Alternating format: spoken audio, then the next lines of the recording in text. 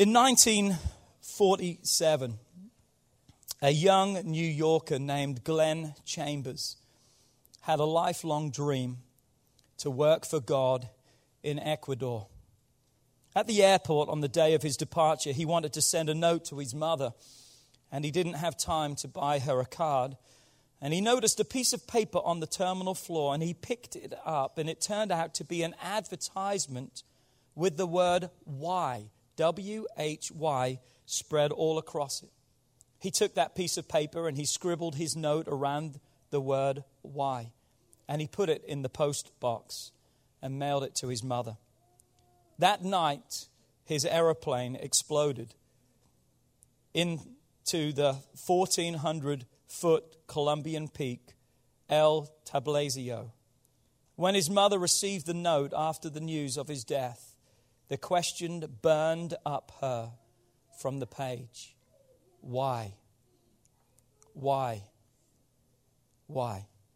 Have you ever asked that? Why?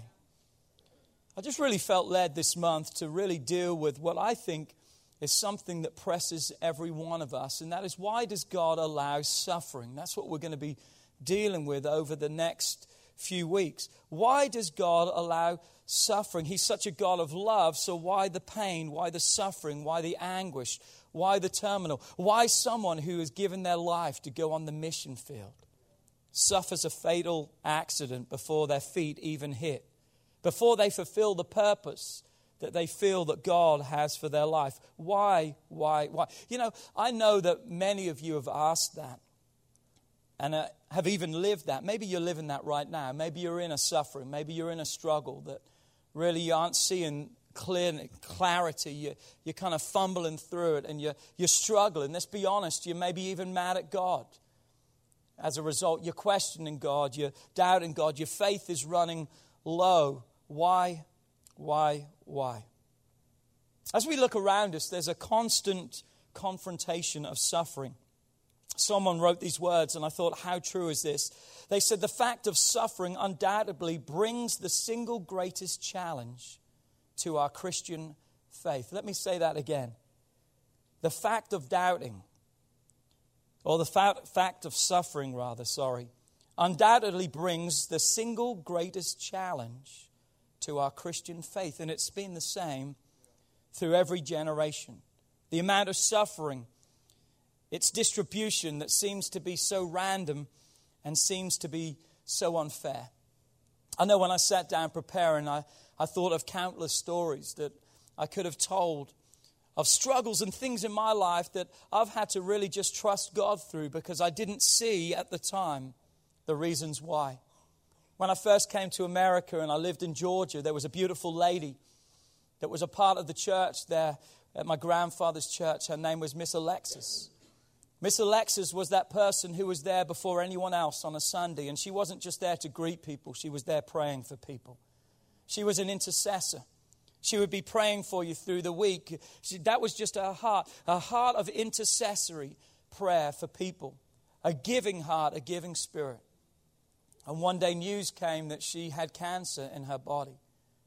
But she had the faith to believe she was going to see her healing. After all, if God heard anyone's prayers, He heard Miss Alexa's prayers.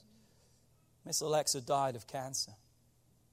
I remember going to her house just before she passed away and seeing her so weak and frail.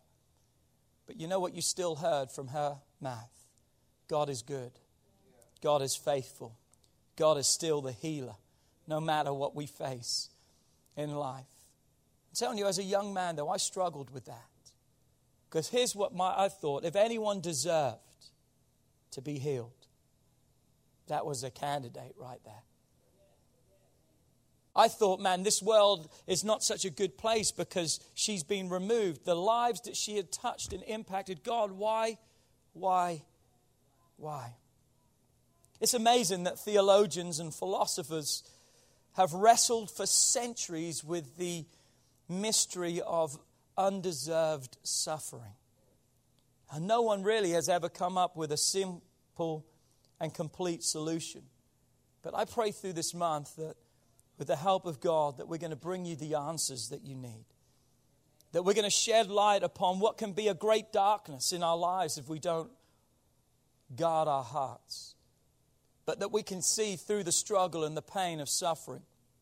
That we can see the hope and we can see God in every situation. Because here's what we've got to realize. As we go on a journey, because that's what we do. Every month we take you on a journey. It's like seasons. We take you through a journey, a time in your life, because we want to develop you. We want to build you. I believe this is something pressing for where we're at right now. I didn't intend to preach this, but God just really impressed this upon my heart. This is what you need to do this month.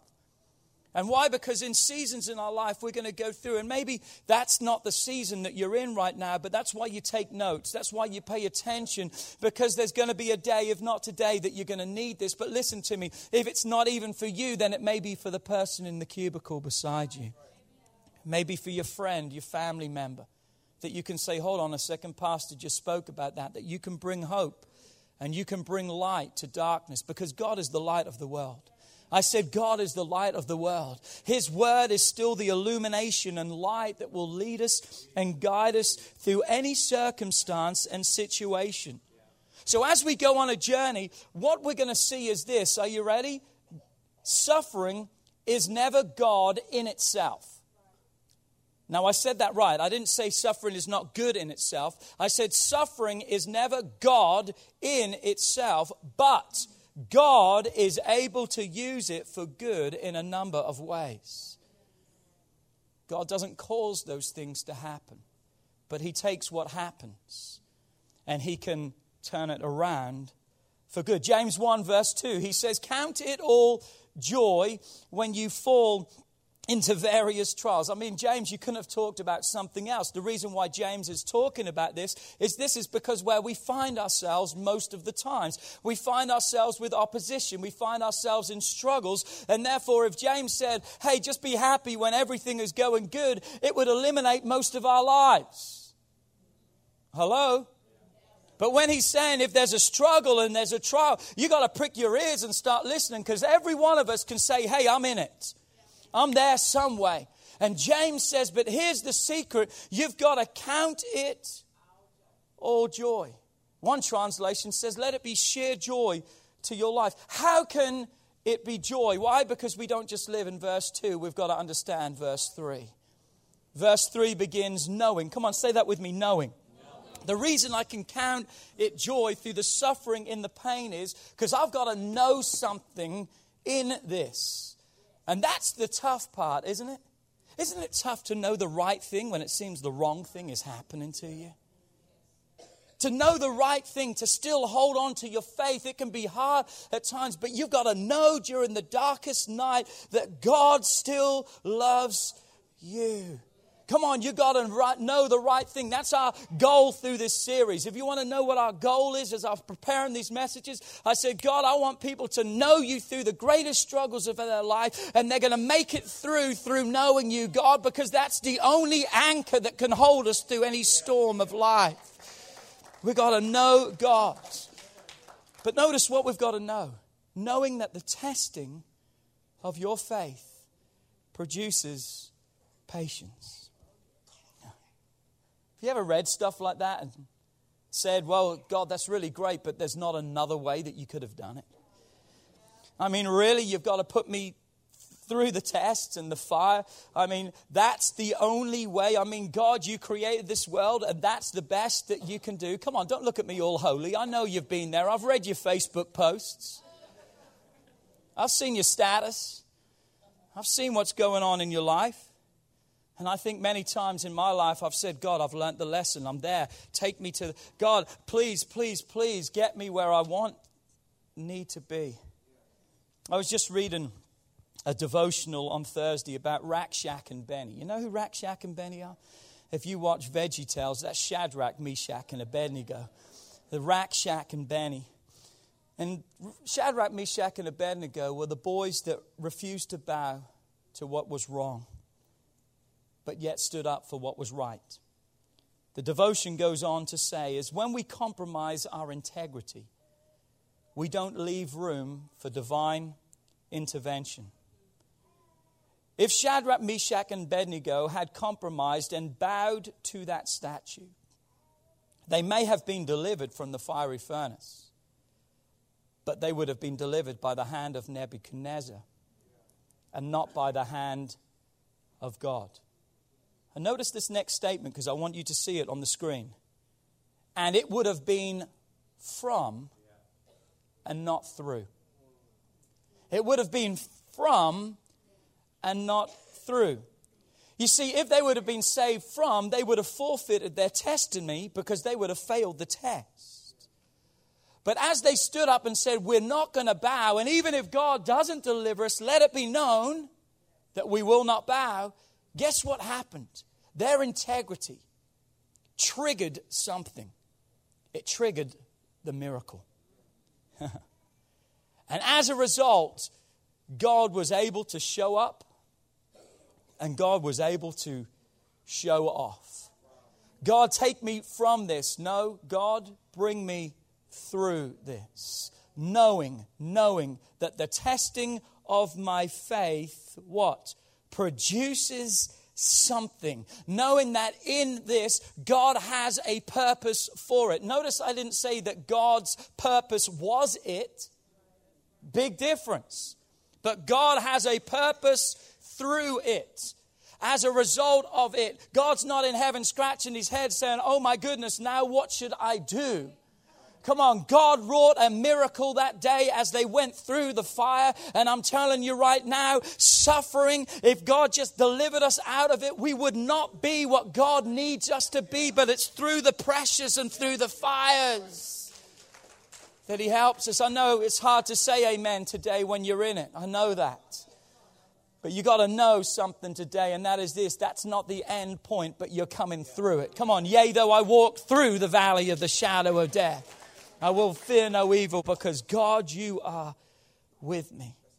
Verse 4, but let patience. What is patience? Read verse 3. Be reminded, patience is the byproduct of suffering, of trials, of testing, of going through those things. So God says, as a result of those things, I'm doing something. It's having a perfect work that you know, the one that you feel forgotten because you're in the fire? Look again. He's in the fire with you. He's the fourth man in the fire. And you know one thing, and this isn't my message, so I better be careful because I could preach this for a whole time. You know, the only thing that burnt up in the fire was the bonds that held them bound. Come on, the Bible says that they were thrown bound into the fire. But Nebuchadnezzar said, look, I see four men loose and they're walking around in the midst of the fire. What are you saying? What the enemy wants to destroy you, God's going to use to liberate you and bring freedom in your life. Come on, hold on. Weeping may endure for the night, come on, but joy's coming. Wow, I'm ready to preach. That you may be perfect. You may be perfect. Do I have any bakers in the house? Any people who like to bake? Steve, you like to bake? Any bakers in the house like to bake some cakes and cookies and stuff? You know what they say if you're a baker? If you want to know if the cake or brownie is ready, there's a test. You take this little metal stick or this little wire thing. Anyone seen those? If you're not fancy enough to have one of those, you can use a toothpick. Come on, you're with me, you're with me, you're with me. And what do? You take that toothpick or that wire and you put it right into the middle of that cake or brownie. And if you take it out and there's nothing on it, it's good, it's ready. Come on, we're getting the ice cream ready and we're ready to go. But if there's still something stuck to it, what do you say? It's not ready yet. Come on, what a picture of what God is doing in our lives. You can look at the outside and you can say, oh, it looks brown and it looks cooked to me. Come on, you can even take your finger and touch it and it's bouncy and it's springing back. Oh, that looks good to me. But come on, you got to stick that stick into the middle because God's not interested in how it looks on the outside. God's working on the heart of the inside. You got to know some things through what appears to be okay. Man, it can spoil the whole day when you think it's ready and you bring it out and you cut into it and you're like, oh, man. And you know what happens when it's not ready too? It can be so round and so nice and you bring it out and it's not ready and it just caves in. I'm telling you, you don't want your life to cave in. God doesn't want your life to cave in, because when your life caves, your faith goes with it.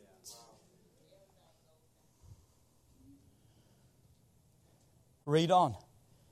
But let patience have its perfect work, that you, come on, that you may be perfect, made ready, that you would be perfect and complete, lacking nothing. Wow, you've got to see this in the context, because he's rejoicing over the trials that God says are going to produce something in your life that's going to bring you to a place where you ain't going to lack nothing in your life. We've got to get from the trial to the faith to see the reward. And many of us don't like to go through that process. Suffering's tough. Let me say that again. Suffering is tough. Especially when it appears to be the end. But it's never the end with God. Here's what we're going to see, I hope, through this course. Are you ready? We're going to see some major things happen in our life.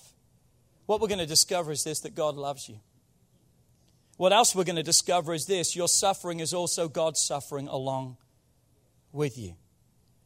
I said God suffers alongside of you. Because many times God just doesn't simply remove suffering from our life, because He oftentimes uses the bad things that happen to bring about a good purpose, a godly purpose in our life. Come on, turn to your neighbor and say, hold on. I don't know if I like this series. Come on. Can we do another series? Can we just kind of find something else? Can we go back to where we were? I'm telling you, if you're kind of feeling today like, wow, I wished he would talk about something different, I'm telling you, this message is for you. This series is for you. Are you ready for our theme scripture? Here's our theme scripture for the month. And I want you to write this down. I want you to memorize this. I want you to take this to heart. It's Romans 8:28, New Living Translation. And it says, and we know. There it is again. And we know. Come on, you got to know. Turn to your neighbor and say, you need to know. You got to know. You got to know that through the sufferings, through the trials, and through the pains, it's not always a punishment. You got to know some stuff. And here's what you got to know. You got to know that God causes everything to work together for the good of those who love God and are called according to His purpose for them. You got to know that God causes everything to work together for good. Don't misread that. God doesn't cause everything. He allows everything, big difference, but He takes the problems, the struggles, and the messes of our life, and He can cause those to turn around and to work for the good of those who love Him. And we know that everything, say with me, everything, that's good and bad. The most horrific suffering that you can face in your life, the greatest joy that you can ever experience in your life, that's part of the everything that God says, I want to work with. I want to work in.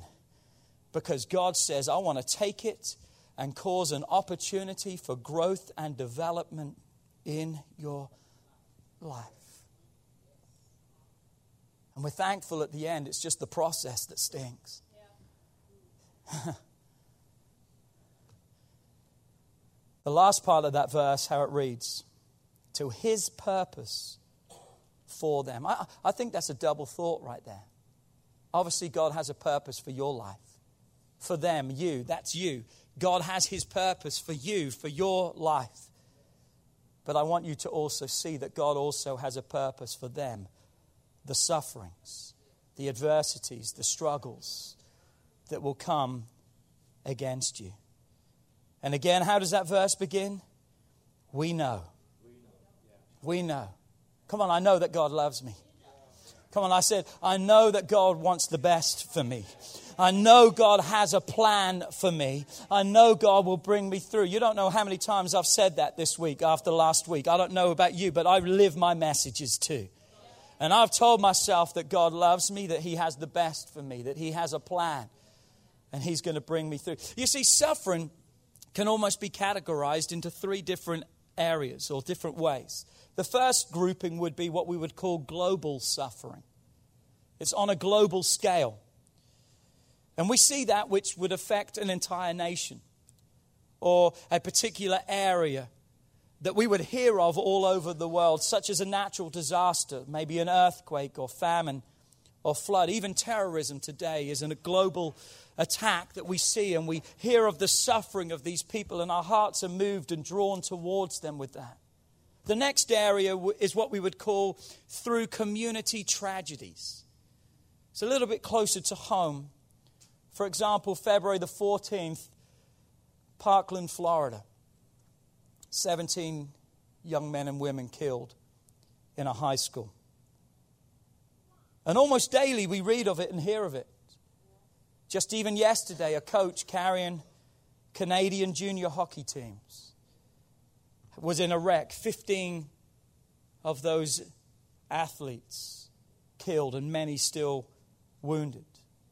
Come on, we hear of fatal shootings around us every day, crashes. People's lives that have been affected. But then there's the third area that we call the individual level. And this is where we really live. We live in the community, we live in the global, but yet that's still outside of our house.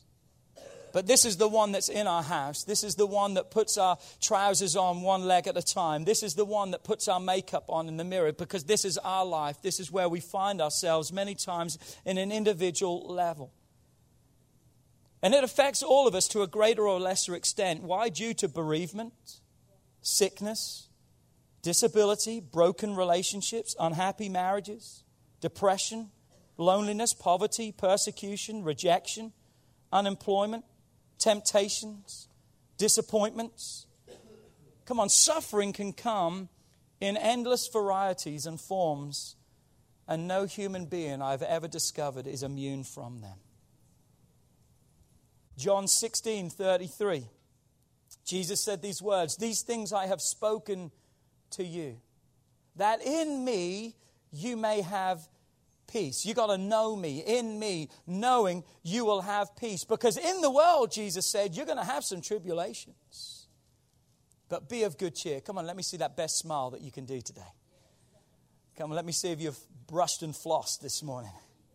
Come on, be of good cheer, he says. I have overcome the world. I have been victorious, and therefore, Jesus said, you can live victoriously. New Living Translation says, but take heart, do not lose hope, don't let go of faith. Know that God can cause everything to turn around for good. I was actually amazed when I began to study for this series that I found that suffering is not a problem for all religions. I was blown away with that. That not all religions would label suffering as being a problem. And here's why. Because Judeo-Christian belief is what we believe. It teaches that God is both, look at this, utterly good and all-powerful. So it believes a totally good God and a totally powerful God. We don't see that in all other religions. They'll maybe focus on one, but very rarely do they have both.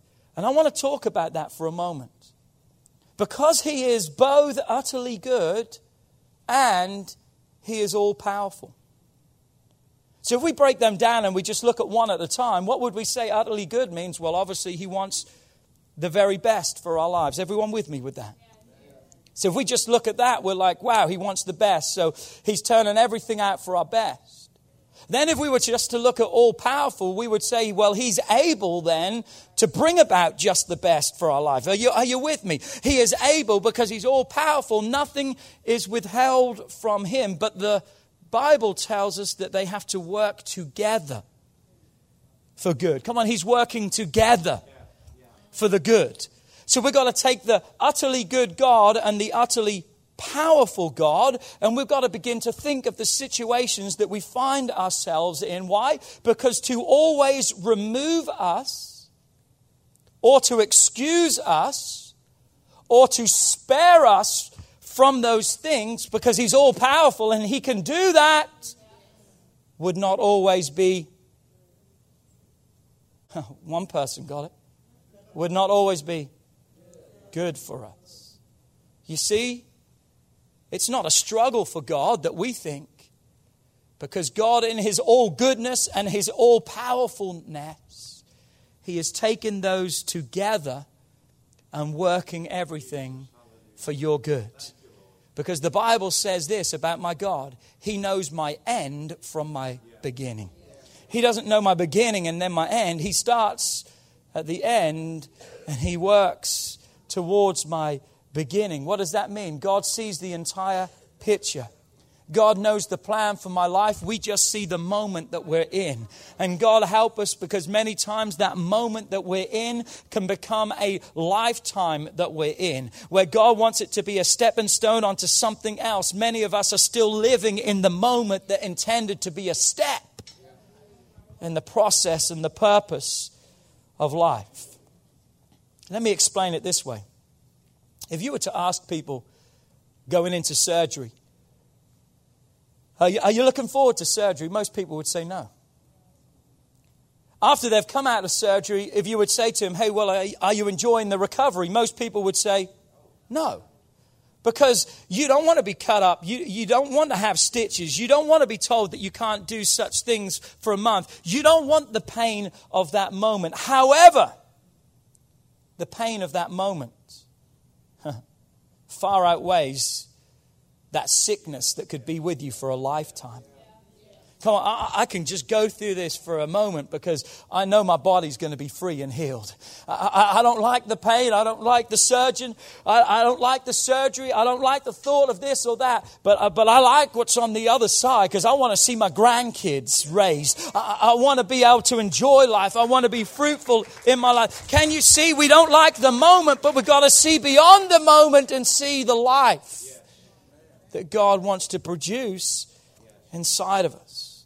You see, as we look to God's word for answers like we should, we'll see from Genesis to Revelation that there actually seems to be 4 overlapping answers or insights or knowings, as I want to call them, which we'll begin to talk about and continue through this series to help us to understand why God allows. Why is there suffering in this world? And those 4 areas are this: human freedom, that God works through suffering, that God more than compensates for our suffering, and that God is involved in our suffering. He's not removed from it, but He's with us.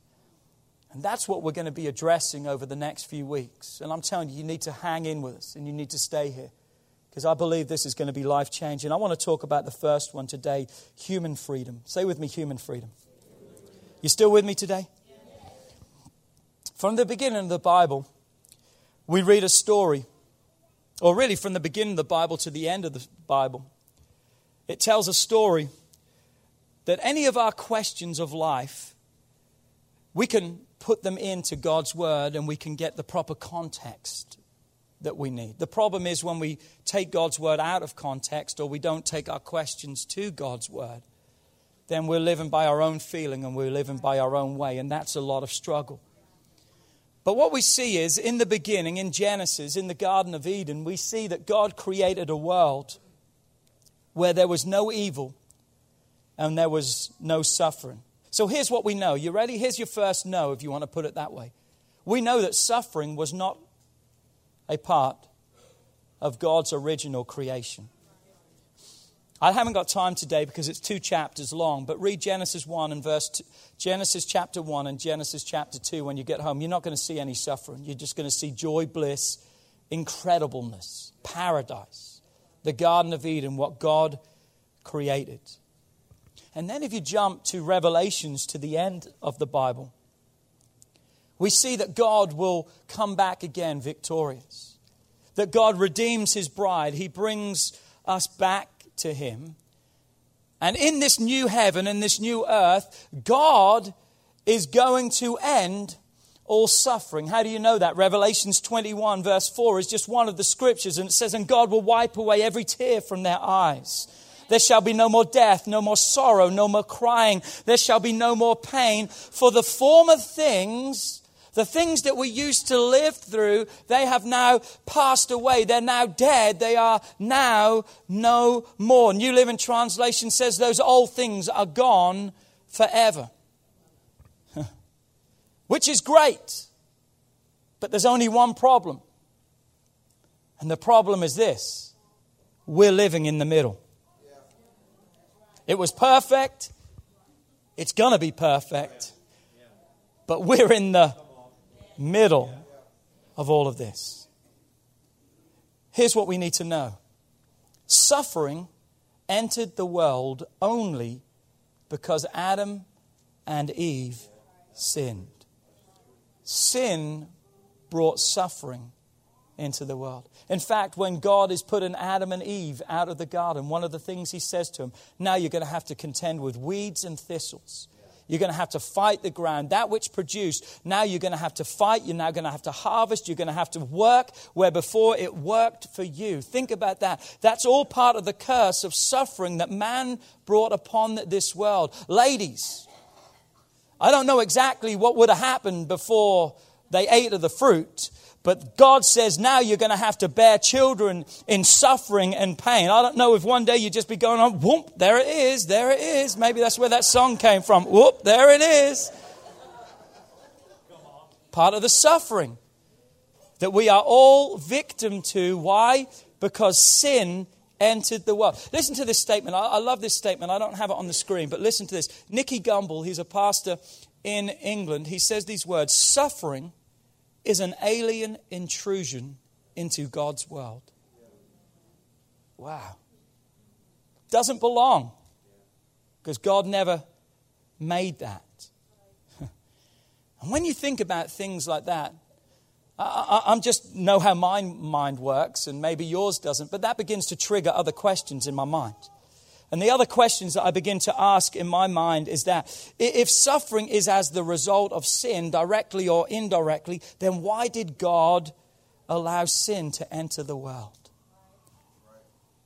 Someone asked me this question once, and I thought, wow, that's a good question. If God knew that Satan was going to tempt us, then why did he create the devil? The reality is this, he didn't create the devil, he created Lucifer. Lucifer was the son of the morning. He was the highest of all. He was beautiful. He was perfect in his ways till pride entered into his heart. Sin came in. And as a result of sin, we now know the effect. We now know the enemy that's against us. But here's the answer. You ready? The answer is, why did God allow sin? Why did God allow struggles? And this answer may shock many of you today, but I want you to see it. I want you to read it really clearly. God allowed those things because he loved us. What? He loved us. And guess what? He wanted to give us a free will. A free will for our lives. God loves us. And he wants to give us a free will. You see, here's what we've got to understand about love. Are you ready? Love can only be love if there's a real choice. Listen to me. Love can only really be love if there's a real choice. Because love is not love if it's forced. Love ceases to be love. Listen to me. Love ceases to be love if it's forced. Because love has to be a choice that I make. If it's forced on me, I'm going to resist it and I'm going to fight against it. And that's the picture we see from the beginning. God loved us so much, he never wanted to force us into loving him. But he gave us a real choice to choose whether we would love him or not. And you've got to be very careful because Satan says stuff like this. Satan says, if God really did love you. Come on, Satan says the reason you are suffering is because God don't love you. Have you seen yourself? Who could love you? You see how Satan wants to bring the blame on you? And then he wants to turn you against God. And that's where the world is today. Most of the world puts their finger in the face of God and say, all this you did. And God says, no, I didn't do all this. Mankind did all this. But would you see the love that I have? Because underlining all of this is the love I have. God could have made us like a robot. Yes, sir. Yes, sir. Yes, sir. Yes, sir. Yes, sir. What kind of life is that?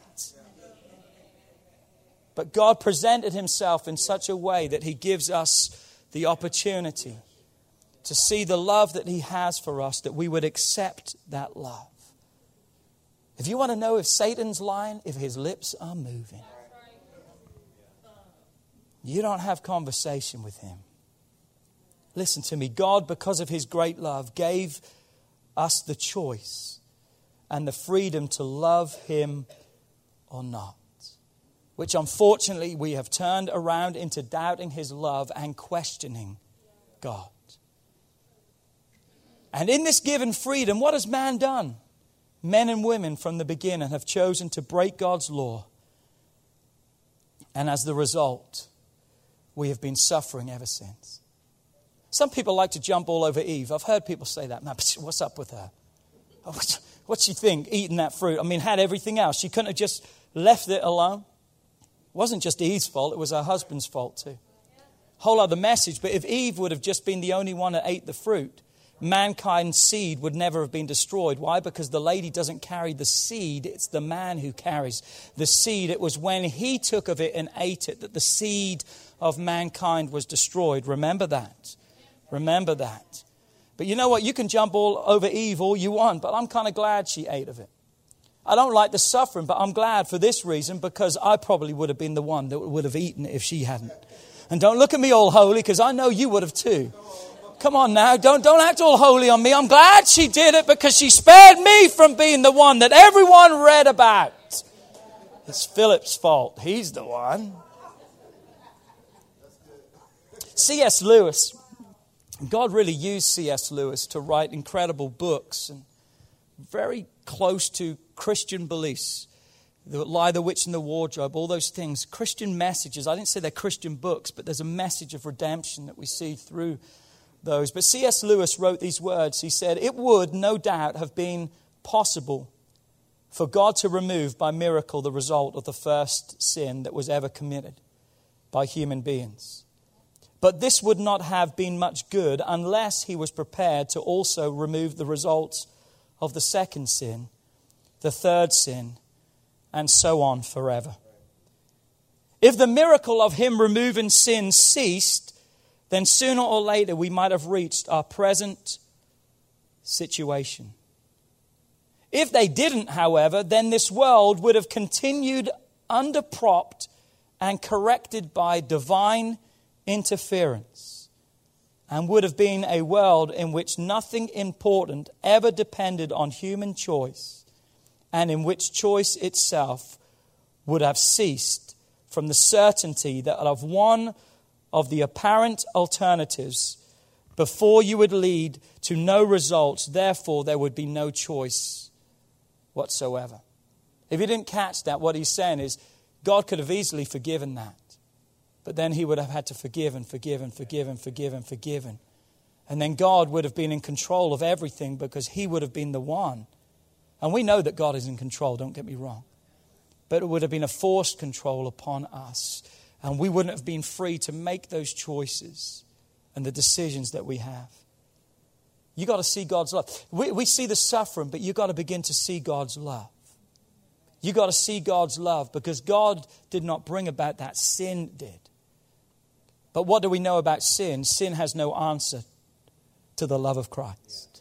His love is greater than any sin that you and I could ever have. What else do we know? Some of suffering that we endure in this life is because of our own sin. The sins that we live in is a result of our own choices. Through our own selfish, wrong choices, we have sadly harmed ourselves. And at times, we've brought consequences upon our lives. Because we live in the consequences of those things. It's the consequence of breaking God's law. You see, there's basic laws on this world. There's the physical laws of nature that we see around us. The physical laws of nature pretty much can be explained like this. Already, if I put my hand in a fire, it's going to be burnt. That's the law of nature. It's hot. It's there. It's fire. Okay? But what does God put inside of me? God puts a early warning system inside of me. There's a feeling that when I put my hand in the fire, man, I've got to be dumb if I ain't pulling that out real quick. Amen? Oh, it's hot. Oh, it's hot. Oh, it's hot. Oh, it's hot. Oh, it's hot. Ow, it's hot. That's a warning system that God puts us. Because God, even in the midst of our wrong choices, He puts a conscience inside of us to know what is right and wrong. What about in moral law? Really, it's God's word. That's the moral law. The laws that this nation, this world are built upon are the laws of God's word. And what we see again is the connection between sin and consequences. What do we know in moral law in this world? Come on, if a person abuses drugs, then they're more likely to be addicted. And that's the consequence to that.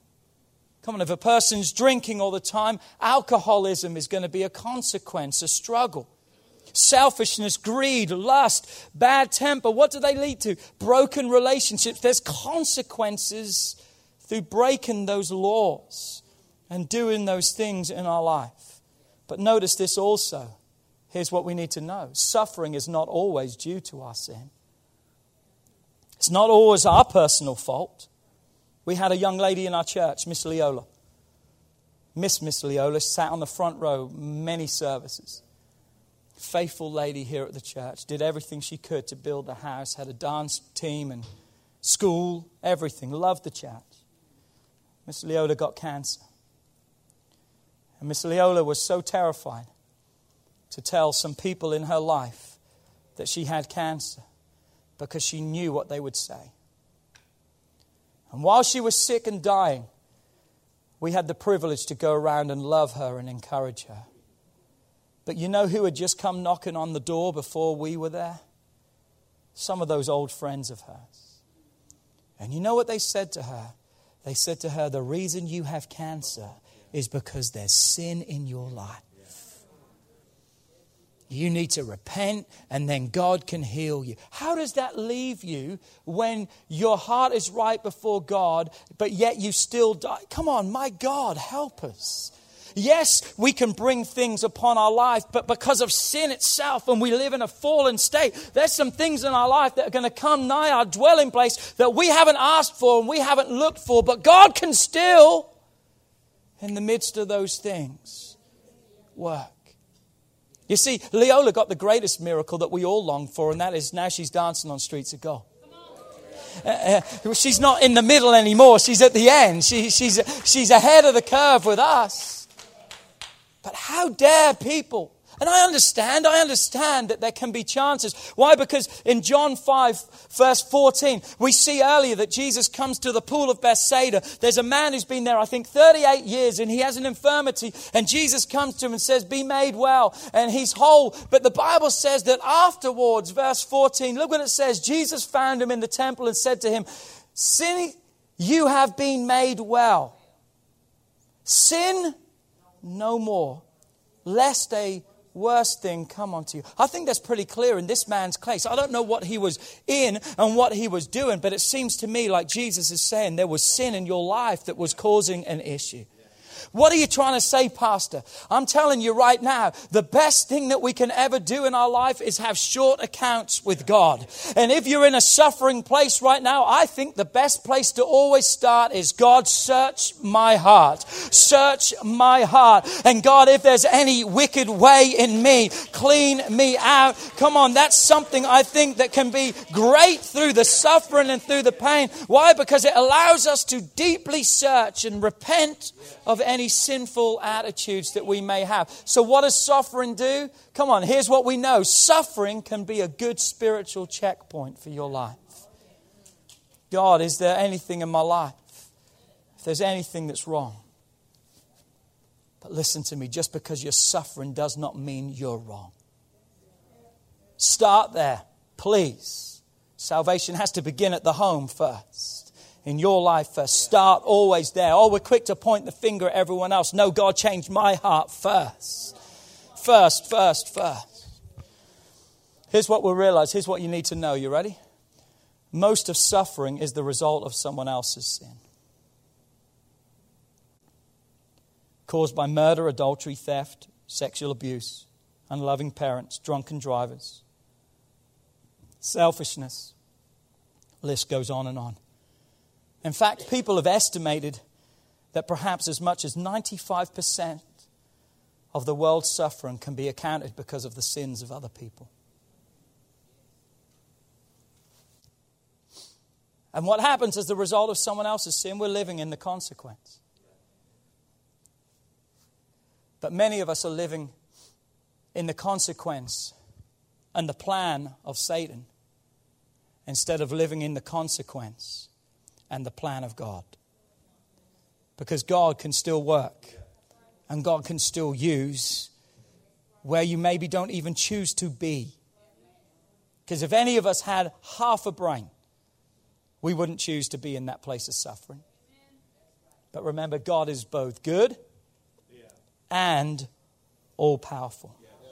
And because we live in a falling world where all creation has been affected by sin, in fact, Romans speaks about that. He talks about creation has been subject to frustration. Now, I know today that human freedom that we've talked about and the choice that God loves us, it doesn't always answer the question why a person suffers, but it sure explains the origin and where suffering comes from. Because all suffering is the result of sin, either directly as a result of my own or of someone else's sin, or indirectly just as a result of living in a fallen world. But remember, come on, take hope today. You got to know God loves you. I said God loves you. God loves you, and He is still all good and He is still all powerful. And what does it mean when God loves you? What appears to be the end. When you're trusting in God, come on, you're going to make it through that thing, because many times what we think is the end and we can't take it no more, God says that's the opportunity that I have needed to get your attention, to get you where you need to be. It's driven you to your knees. That's the best place that you need to be. And there's nothing that will do that like suffering and the tests and the trials of life. Because when He came to this earth, what did He come to do? He came to be a Savior. A Savior. What does that mean? Number one, to save us from our sins. But then secondly, to help us through the consequences of those sins. You see, salvation doesn't always save us from the consequences. I go every month to the prison. Those guys are loving Jesus, but they're still in prison. There's still consequences that we face. But listen, salvation is your eternal life. And God will give you the grace through the consequences and the struggles that you suffer through in your life. God will help you through those. So what have you got to know today? You got to know that God loves you. And therefore, you got to know that God will take that suffering and bring about His purpose through it. It's not His purpose that you're in it, because He doesn't cause it, but He works through it. Despite it all, He is greater than. And He takes that and He turns it around for His purpose. As I close, the reality is this: it's not easy. Come on, no, it's not easy. It's not fun. I'm suffering in life. Count it all joy. You've got to remind yourself of that many times. God, can I not learn another way? God loves me. Romans 8:28. And we know. I said we know. You got to know today that God has an answer for it. And the answer is the love that He has for you and I. We know that God causes, He takes everything and He works it together for the good of those who love Him. Love God. I said it's in the working. It's in the working. It's in the working. You ever seen an artist painting a picture and they start with like a dot in the middle and they begin to work? You're like, whatever's that? Whatever's that?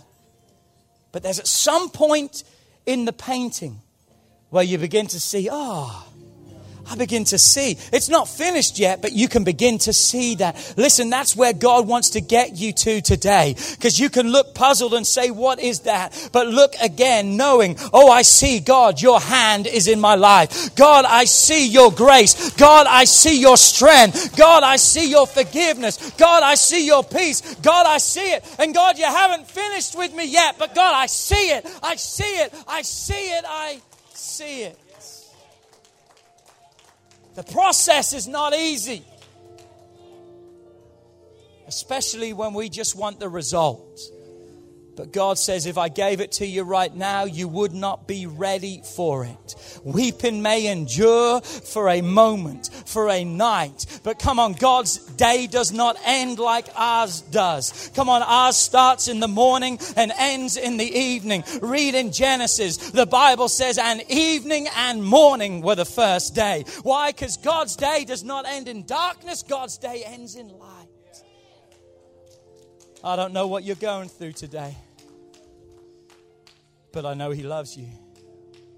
And I know He's your answer. Would you stand all over this place? Come on, if you received that today, would you just begin to shout amen in the house?